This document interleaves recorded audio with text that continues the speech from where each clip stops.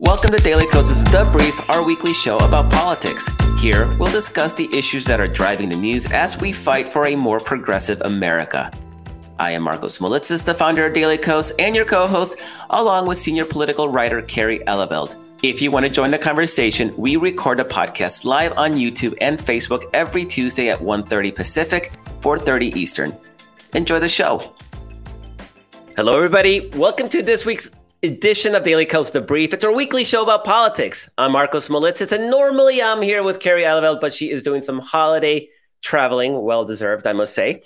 So today, my guest and co-host, it's Simon Rosenberg. He's the president of New Democrat Network, NDN, and a bit of a Twitter celebrity in the run-up and aftermath of this election. So we're going to be talking about the midterm election, the results, and why people like me and Simon and just a very few others saw what was going to happen and everybody else missed it. So it's a bit of a gloat session. It's going to be a lot of fun.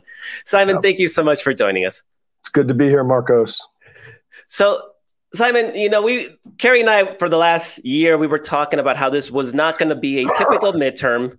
Typical midterm, of course, being that it's a referendum on the incumbent president. So that means that the party in power in the White House generally loses seats in the House to the tune of about 30 seats. So usually it's a big loss. Yep. And we were saying early on that it was going to be different because Donald Trump didn't get off the stage. So it was hard to have a referendum on Joe Biden if Donald Trump was still running for president the entire time. And also, we saw that the Dobbs decision on abortion, we saw that coming, and we knew that was going to have an impact. That was sort of the theory of the case. Right. Simon, what did you see like a year out? Did you see dynamics were going to be different, or did that come closer to election time once we started getting more data? Yeah, listen, I always thought the Republicans made an enormous strategic error in this last election that could cost them and make this a more normal, an atypical midterm and make it a close competitive election, which is they ran towards a politics, MAGA, which had just been rejected by the American people in overwhelming numbers in 2 consecutive elections. Usually when you lose elections, you try something new.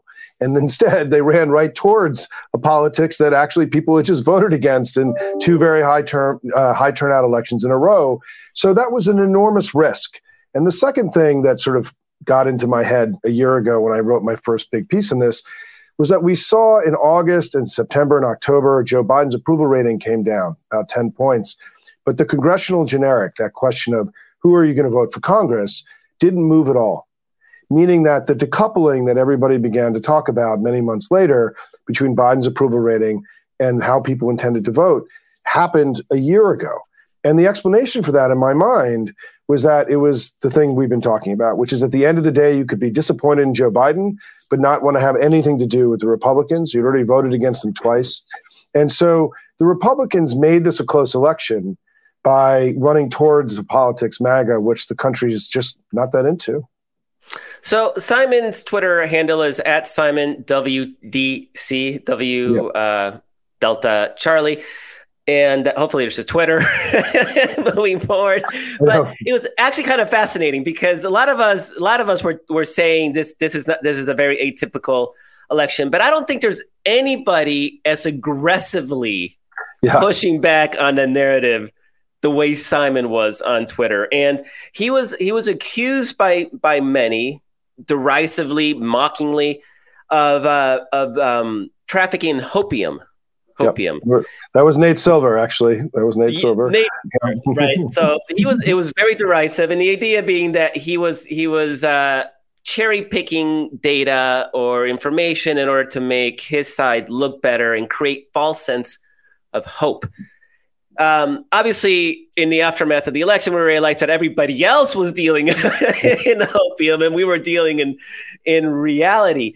So, a lot of kudos because obviously a lot of us were talking about it, but you were relentless. You were every single day, like morning thread, afternoon thread, evening thread, and you were just hammering it. And it seemed like you were out on a limb to anybody else looking out. Like I agreed with you, right? Yeah. How did that feel to be that sort of lonely, other than a few, scattered allies, but it was pretty lonely out there, right? Yeah, listen, I had a basic take on this election, which is I thought we had a shot. And I was just going to leave it all on the playing field. I mean, it was really that simple. I mean, I made a decision in May that I was just going to do everything I possibly could within my powers to make sure that we had a good election, because the alternative, the Republicans seizing both chambers in Washington, was so difficult to comprehend. And so, I upped my level of intensity and engagement. Many reporters in town are aware that I would call them relentlessly, challenging their interpretation of their stories or trying to get my story through. And the first wave that happened was over the summer, right, where we got people to back away from the red wave. The red wave sort of emerged as a storyline in the spring. And then, through the evidence that we had with the 5 House special elections, I know you've talked about this a lot on your show, the 5 House special elections, Kansas, the heightened voter reg numbers, all the candidate fundraising, wherever you looked, you saw Democrats were doing better than people expected, and Republicans were struggling a little bit. The national polls, if you were looking at the real polls, right, were pretty good for us. I mean, it wasn't cherry picking. It's just that it was, you could see a path where we had a shot. And so we were able to, many of us working together, were able to get the media off the first red wave. And it became sort of seen as, well, maybe this is going to be a competitive election. And then somehow in the fall, there became this media story that somehow the intensity around post-Dobbs had dissipated, that women actually cared more about the eggs costing 30 cents more than their bodily autonomy, which was always the most insulting and ridiculous part of this whole election. And that, women actually were really comfortable and happy, with losing their bodily autonomy and turning it over to the people that had taken it away. And so I think that the red wave, what's so amazing about the return of the red wave in the fall was the red wave was actually the opposite of what happened, right? It wasn't just a miss. It was the opposite. And I am convinced it was an effort by Republicans who just couldn't imagine that there was a popular uprising that had happened because of the ending of Roe, because they viewed abortion as such a morally, terrible thing that, and so they couldn't accept it. So they worked very hard to create a different story and have a different storyline in the election. Well, that's fine. And maybe the media bought it, but the American people didn't. And we had an election that I just want to say, just so I don't run out of time, is that 2 things happened in this election. Well, 3 things really, right? One is they were too extreme. People didn't like them in the last 2 elections. There was, a whole lot of reasons to believe that they had not redeemed themselves and become a more traditional center-right party. But importantly, Joe Biden's been a good president, and the country is actually better today than when he came into office. I don't care about the polling. There was a general sense that, these guys are a little crazy. These guys have done a decent job. I'm just going to stay the course. Very few incumbents lost. And this would not have happened if Joe Biden actually hadn't been a good president. And I think that's really important. And then the third thing that should be very encouraging, Marcos, to us, is that in the battleground states where we ran real campaigns, right, highly funded campaigns, national media coming in, the unprecedented investment by the DNC in turnout and grassroots and field operations, right, we were able to not only hold off losses, we were able to make gains in the battleground from 2020, meaning that as we head into 2024, we've demonstrated to Republicans that we can be in control of our own destiny in the most important states for the presidential election. That's one of the reasons why, for them, if you listen to them, they believe they had a very bad election. There is no one on their side trying to put lipstick on this pig, right? They had a bad election. They know they've had 3 disappointing elections in a row.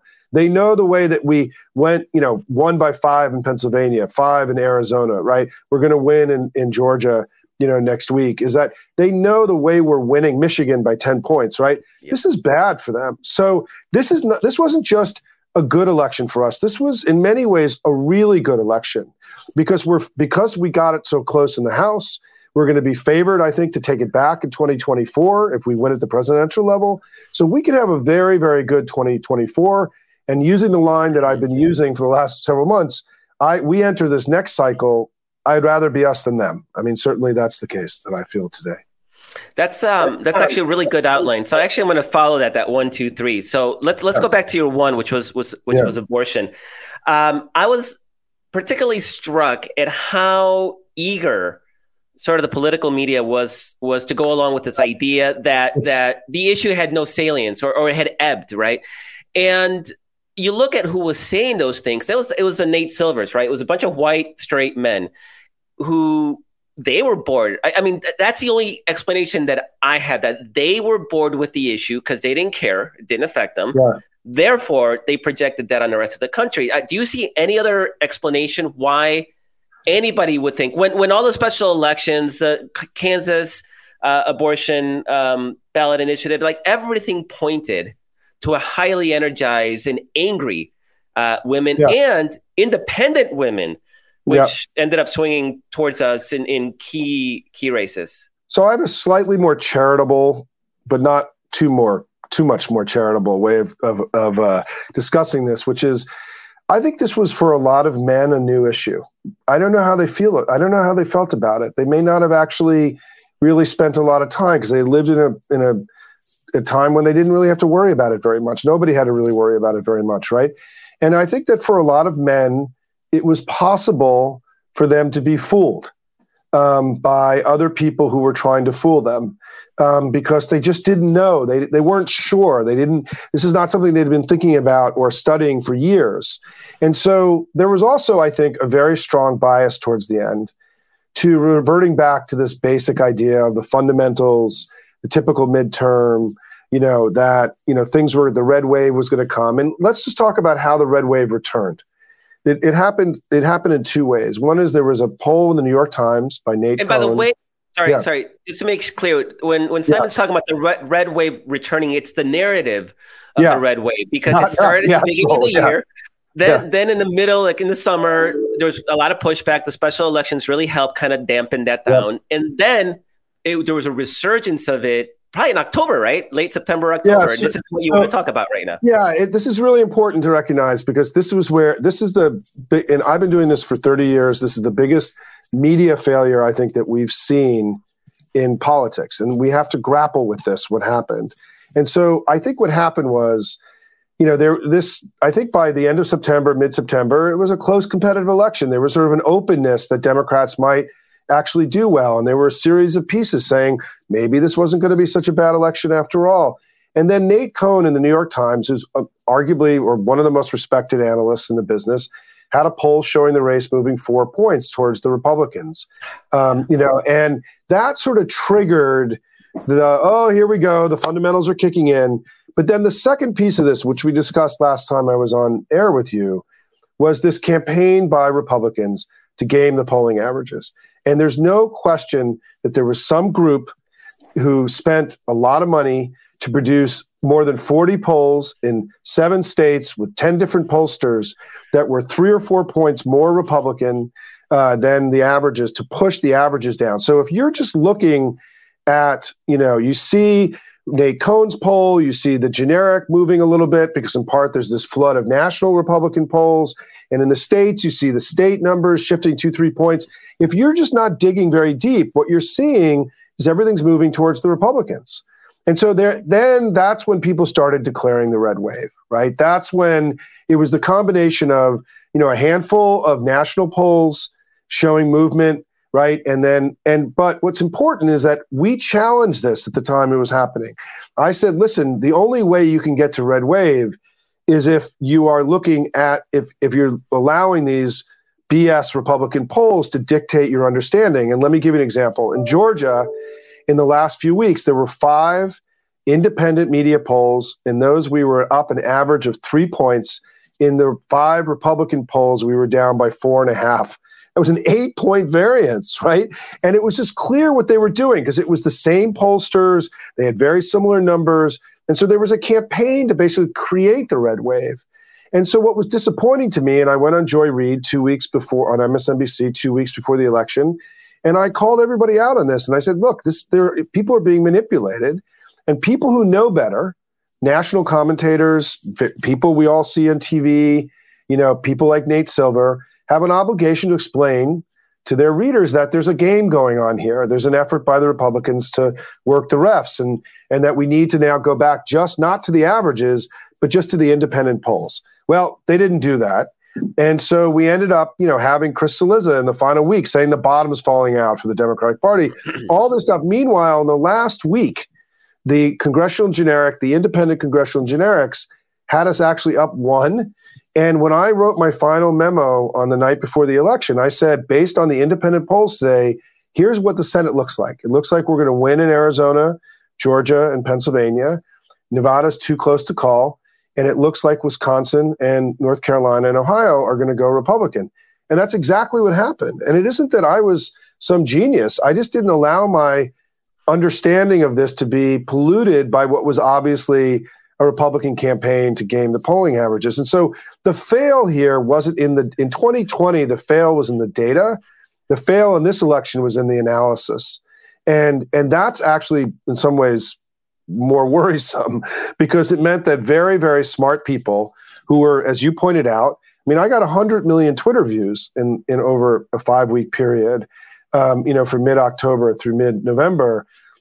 This stuff I was throwing this stuff in everybody's face, and, they were rejecting it and settling on sort of the herd red wave, right? It looks like the red wave.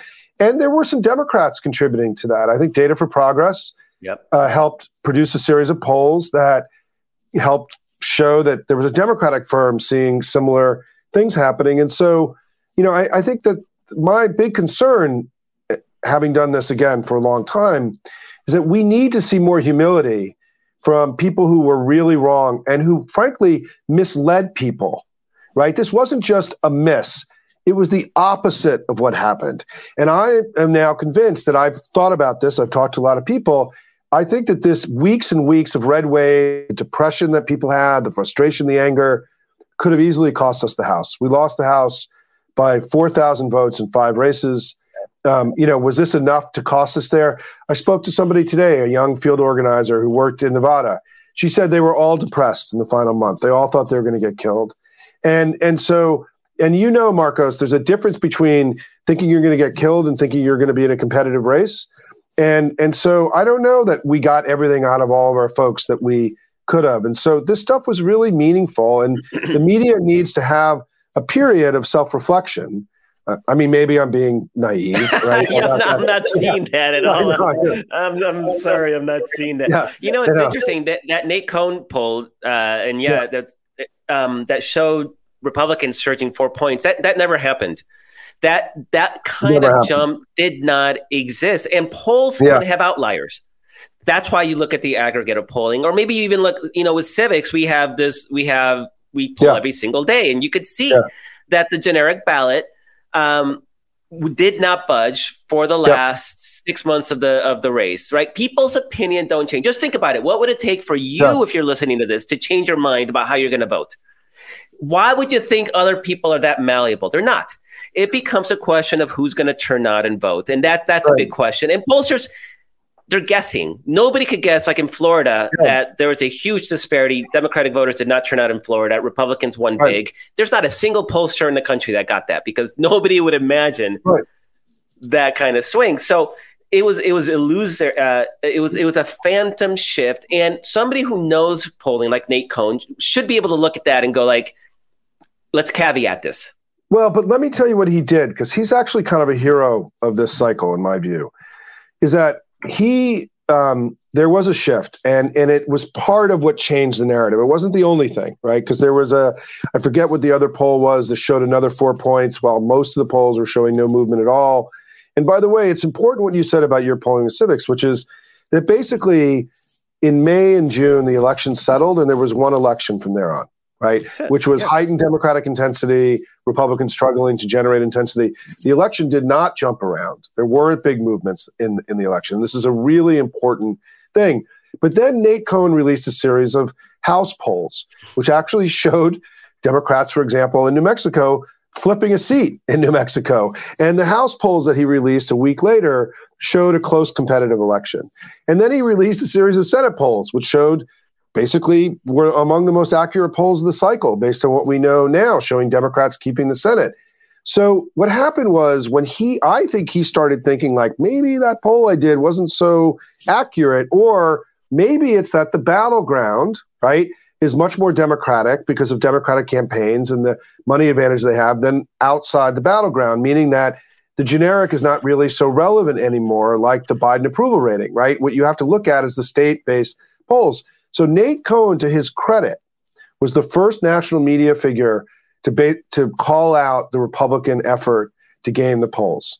And he did that, 2 weeks before the election. He said, there's something going on here. There's an unusual amount of Republican polling. And if you're only looking at that, you're going to sort of see a different election than those of us who are looking at independent polls. So I think Nate understood that may have been a little bit of an outlier, but it would not have been sufficient to have changed people's understanding if there wasn't this effort by the Republicans to game the state-based polling averages. And let me give you an example of how crazy this was, right? I talked about Georgia. In Washington State, every poll taken up to like October 18th, from the end of September to October 18th, we were up between 8 and 12 points. And then the Republicans dropped 6 polls showing the race between 0 and 3. The average dropped like down to 7. Yeah. And then Real Clear Politics, which was part of this whole campaign, declared it a toss-up race, and we won by 13. Real Clear Politics also declared Colorado a toss-up race, and we won, I think we won by a similar amount, right? Like and 15, so, I think, yeah. Yeah, so it was not just that the polling averages moved, but that Real Clear Politics, which used to be a legitimate source of information about elections, which is no longer a legitimate source, independent source for elections, participated in the effort to gain the polling averages. And for people like, who are older, who grew up using RCP and could use it as an alternative to 538, I think they had a hard time letting go of the fact that, as Ron Brownstein wrote a few days before the election, Real Clear Politics is now part of the right-wing noise machine. And so that became part of the other reason people got bamboozled. But Marcos, let me say one other thing about this idea that there were 2 elections. This is really important. This was not a national election. There wasn't one election across the country. There wasn't a wave. There wasn't a thing. There were essentially at least 2 elections, maybe even 2.5 in some ways. But the first election was in the battleground, where we had these good campaigns, where we had national TV come in, where we had more money than they did and better field operations. Those in the battleground, things got bluer. And outside the battleground, where we didn't have those kind of intense, things got a little bit more red, like in California and in New York and in Texas and in Florida. And I think for me, there's 2 things about that. One is it means that all these national numbers that people are using to sort of talk about what happened, it's completely irrelevant. I mean, if you're not starting with this notion that there were 2 distinct elections, then you're sort of misleading people about what happened in the election. The second thing that's important about that is that we have to be worried about what happened in New York and California, because it meant that the right-wing noise machine, that if we're not countering the right-wing noise machine, we can see losses in places that we didn't expect. And so we have to do both, which is we have to do the state-based campaigns that we did really well.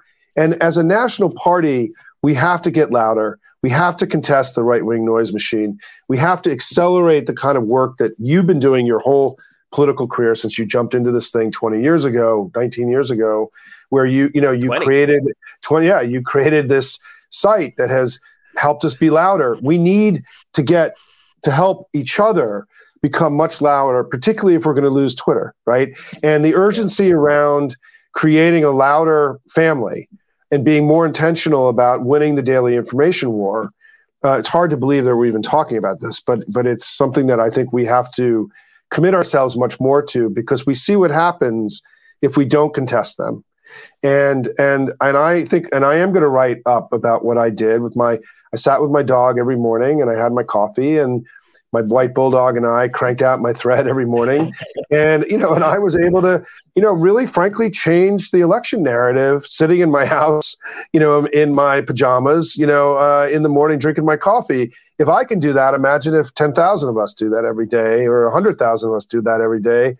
We can make a huge impact. And I think that part of what, Marcus, I want to work with you on is that we've got to work on creating this idea of information warriors, and take amplification and information warfare. I don't like the term information war because it sounds like Bannon, right? But it's the war room. It's the whole reason I worked in the war room 30 years ago.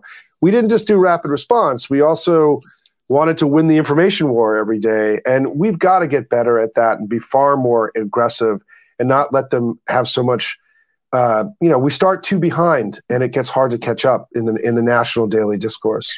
Yeah, and it's really frustrating when you see somebody like Nate Silver, when he was being pushed on the idea of these trash Republican polls, and his response was, well, Democrats could counter with their own trash. He didn't say trash.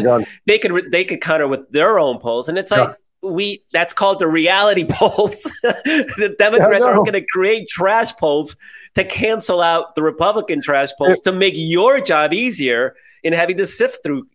Because his model was garbage in, garbage out. And he just wants clicks. He just wants clicks. He doesn't care. He doesn't care. He doesn't care. He doesn't care.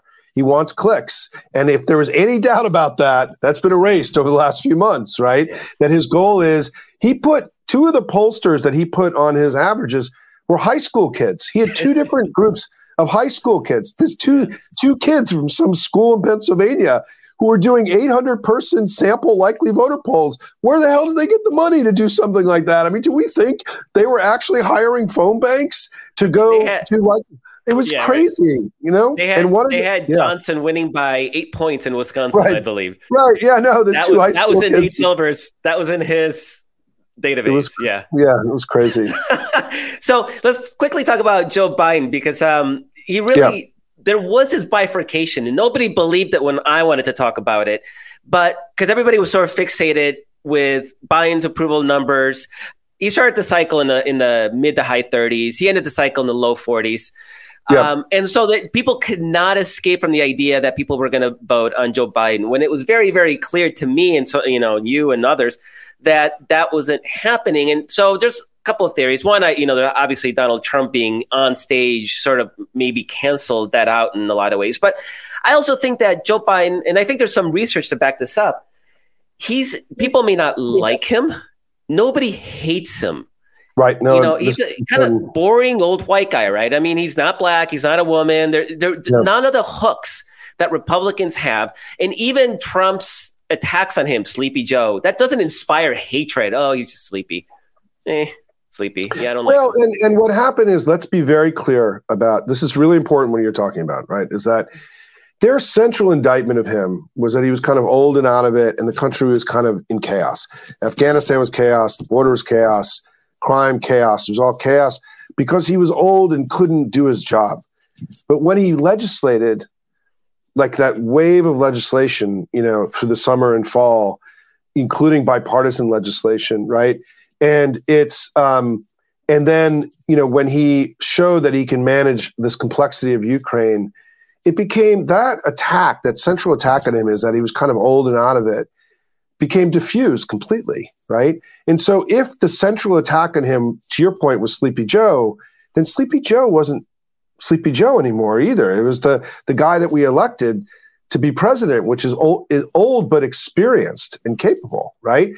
Which is what he showed in the latter half of the year. I mean, I was over the White House recently, and I ran into one of the senior folks there, and we were talking about the election, and this is a policy person who helped one of the economic policy folks. And I said, the reason we had a good midterm election is because of the work that you guys did. I mean, the country is better today. We've passed this incredibly important climate legislation and CHIPS and infrastructure. And that, it is just a fact that we're better off. It's a fact that we've now made investments that are going to make it much more likely, Markos, that our kids are going to be living in a prosperous America over the next 25 years. It's a fact that it's more likely that we're going to turn the corner on climate change now because of Democrats and Joe Biden. These are all just fact. And what did they have? Right? They had Herschel Walker and Oz, and they had nothing. Right? They didn't make an effort to create an alternative narrative. They didn't have an agenda, which was also a huge strategic error by them. There was no olive branch, to the people that had voted against them. And so, they made a series of incredible mistakes in this election, including the fact that they realized that they don't really actually have GeoTV and field operations. And maybe that might be helpful to a campaign to have mechanisms of turning your voters out. I mean, it's amazing to watch them.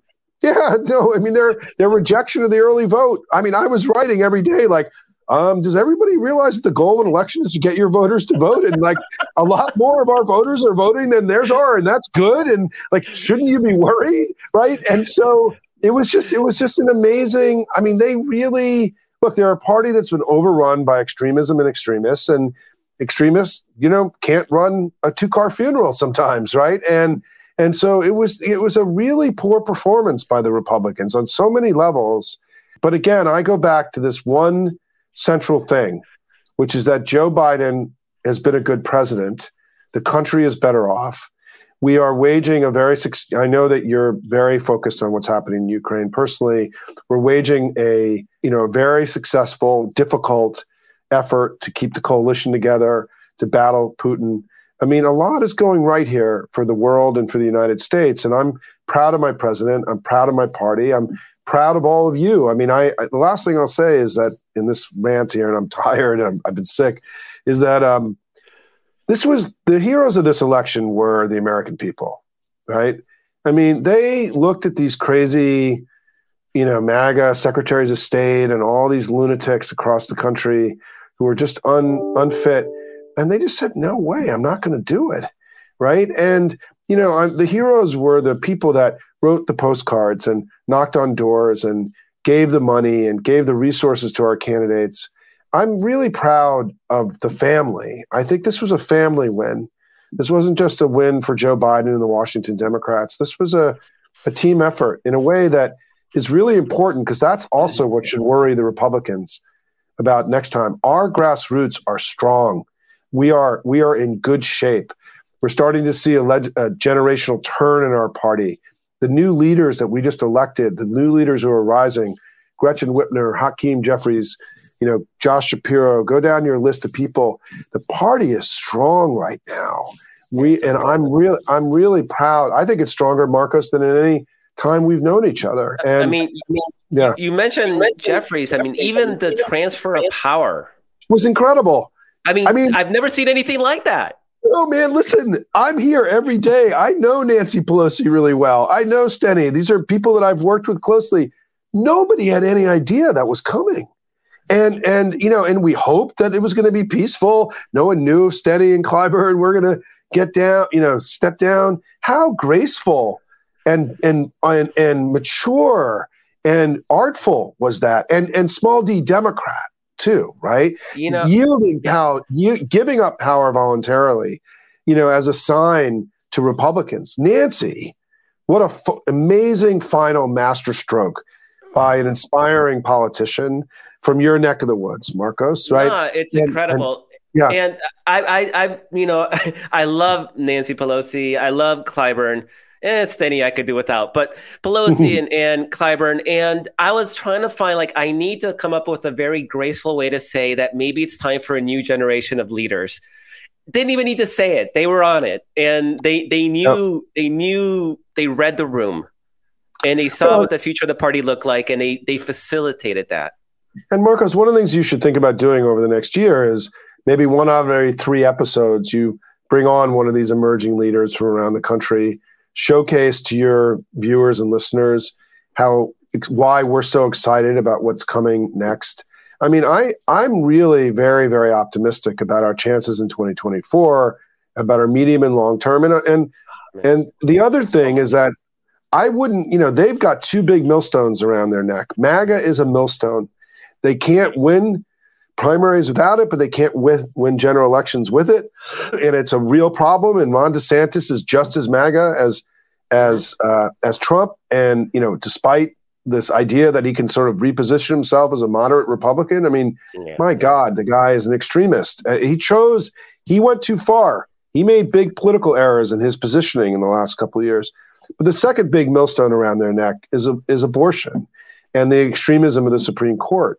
And I think these are things that could do enormous structural long-term damage to the Republican Party for younger voters in this country in ways that could make it very difficult. We've won more votes in 7 out of the last 8 national presidential elections. Yeah. No American party has done that in American history.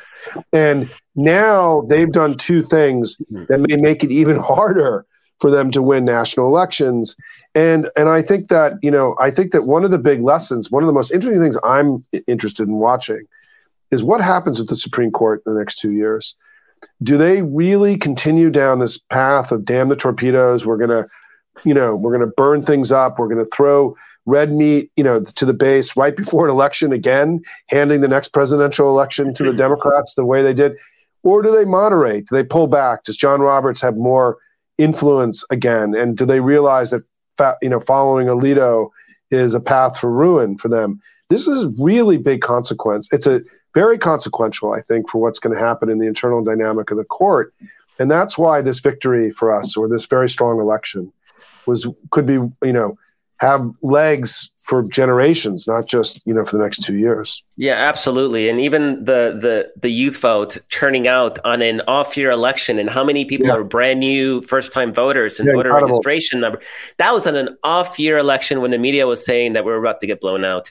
There's none of that illusions into 2024. And to your last point, our positioning for 2024, we won almost every key election in every single real battleground state. Right. The governorships, except for Nevada, but the Secretary of State's offices, the attorneys general offices.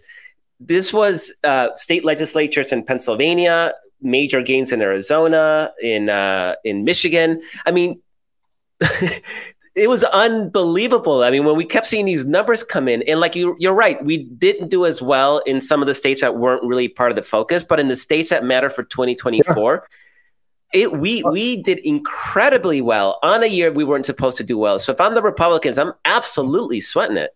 Yes, listen, we are stronger in Arizona today than we were before. We're stronger in Colorado. We're stronger in Michigan. We're stronger in Pennsylvania. That's a big deal. Right? There's only 8 or 9 states that are going to determine. 4 of those, we are stronger than we were in 2020, right? Nevada is going to be this, dead battleground. It's been there for, 18, 20 years, 2-3 points one way or the other. Wisconsin is going to be a slog. They're going to have their convention there. I think we've got to turn North Carolina on. I think we've got to make it. Georgia, if Warnock wins by 3 or 4 points, we did better on election day than we did in 2020, right? Mm-hmm. And so, we've strengthened our position. And in many, many of the most important states in the country, hats off to the DNC, the DSCC, and everybody who made that happen. And the other thing, I just read this today, Marcos, we flipped 5 legislative chambers this cycle. They flipped none. And which is just a jaw-dropping thing about just the nature of what happened in this election. So I worry. The one thing I will say, that the thing that I think my admonition, there are 2 things that and we didn't get a chance, we're going to run out of time soon, but to talk about the Hispanic vote, which also was an overly hyped Republican. We'll bring you back to talk about that, because there's definitely a conversation we need to have. But let's also I want to commit to one thing together. We need a national 24/7, 365 youth voter registration campaign. Yeah. Led by the DNC and the family. It has to start in January, February, and it has to have media and people on the ground. We got to pump the under 45 vote, and that's when we can start flipping other chambers, and really putting a stake into the heart of MAGA, which is what we have to really be thinking about in this next election. So, Simon, one last question. The aftermath, after you were sitting on that limb that turned out to not be the limb, you were literally on a tree trunk. Everybody else was sitting out on limbs. Did people apologize to you? Did anybody come to you and say, we should have listened more? I got some very graceful notes. Chris Cillizza among them, who was, I think, among.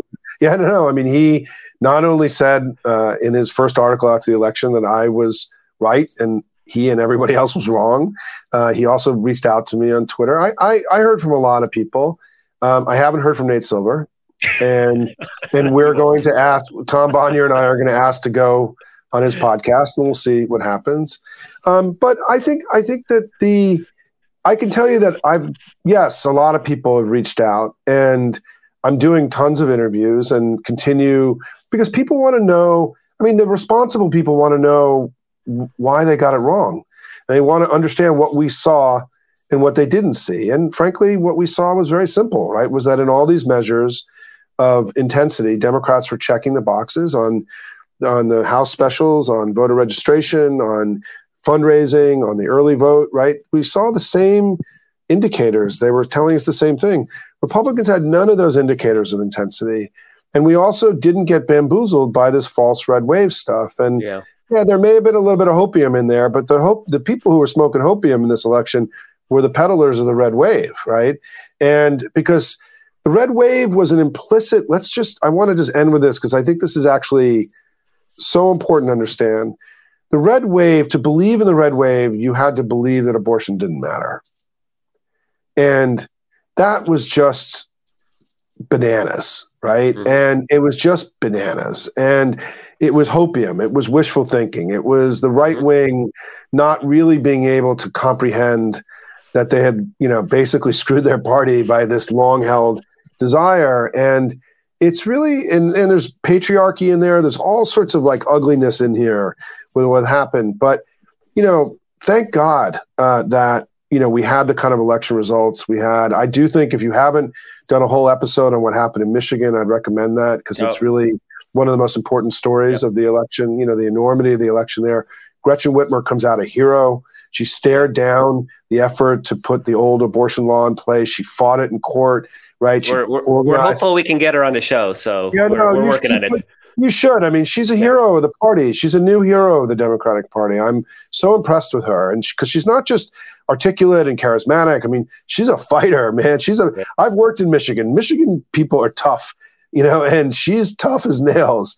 And so I'm really, listen, I just want to say that we've known each other a long time. And I was a proud, one of the first supporters of yours outside of the Bay Area. I mean, I was probably your first Washington friend, right? And I helped bring you to Washington. Yep. And I'm so proud of you, Markos, frankly, for what you've done and the empire you've built and the fact that you continue to make an incredible contribution to democracy.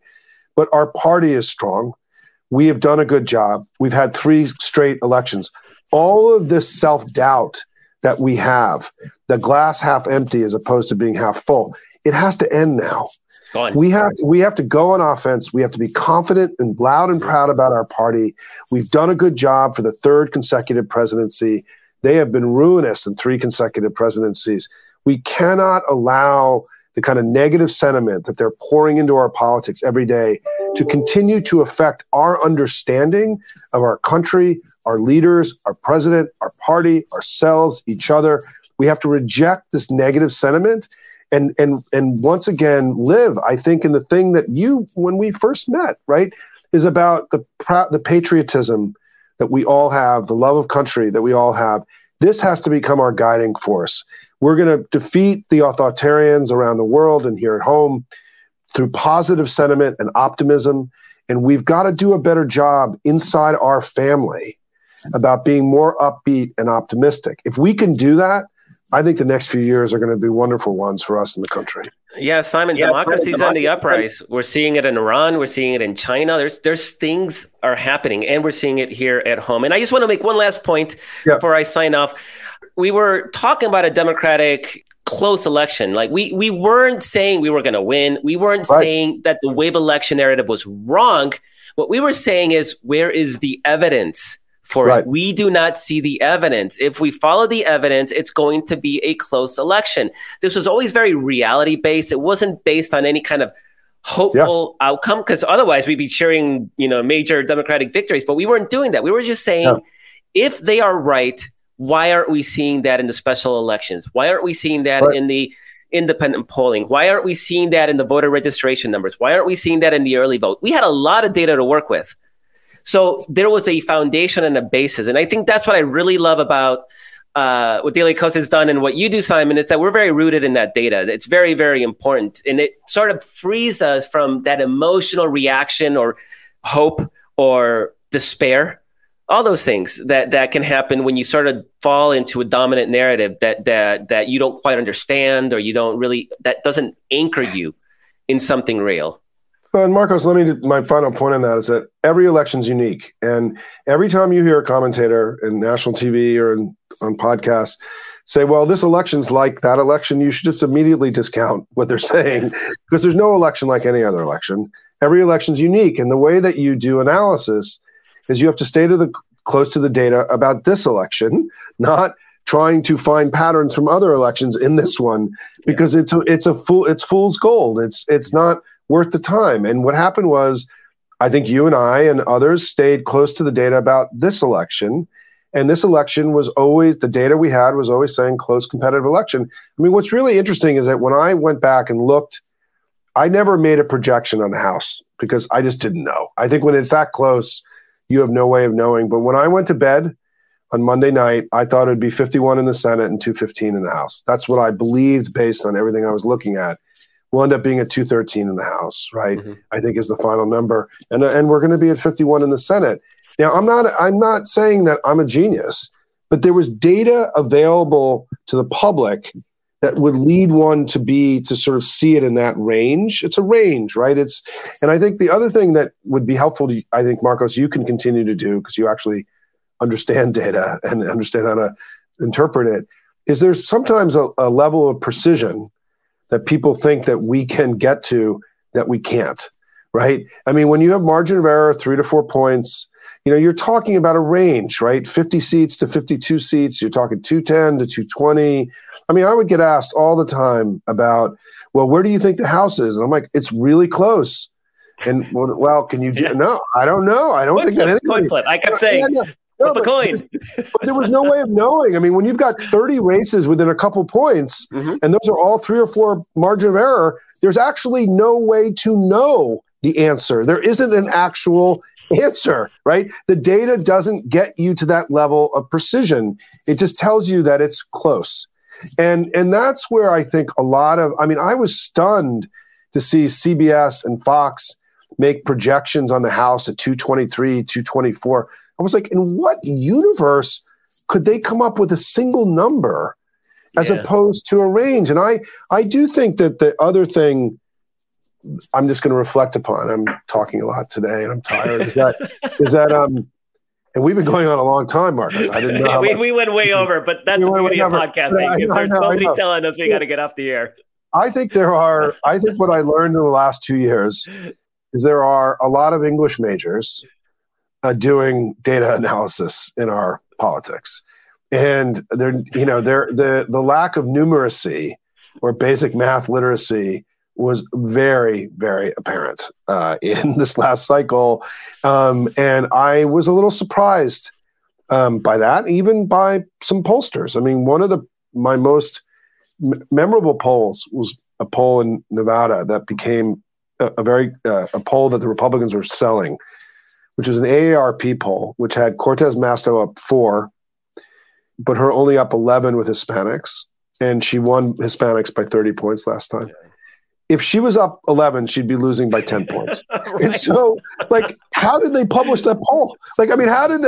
How did responsible pollsters look at these numbers and say, okay, this is something we can publish? Because the poll was obviously bad and they screwed it up and they published it anyway. And that poll dominated the discourse in that race for 6 to 8 weeks. And I did, because there were no other polls for a while. And I did all to be clear, if Democrats weren't winning by 30 points amongst Latinos, they were not going to win that race. Right. And so I would White people do not vote Democratic. So, right. I was talking to national reporters, very smart national reporters, saying, do you understand there is zero chance that this data is correct? Right? It's a bad poll. There is the basic math doesn't work, right? It's 2 + 2 is 6. You got to reject it. And not a single person would accept that as a reality. And it got used in virtually every article about that race for 6 weeks. And it's come on, we have to do better. And I one of the things that I think that you should think about, and somebody's got to go build a democratic polling average. It may not be Daily Kos, or it may not be, maybe a consortium of groups, but we can't rely on 538 anymore. We just can't.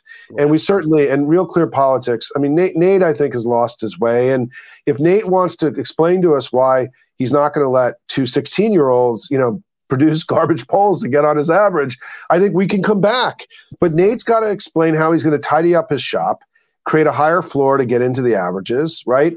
Don't do this thing where he has this magic secret sauce where he weights stuff, which is the most opaque thing in the entire business, right?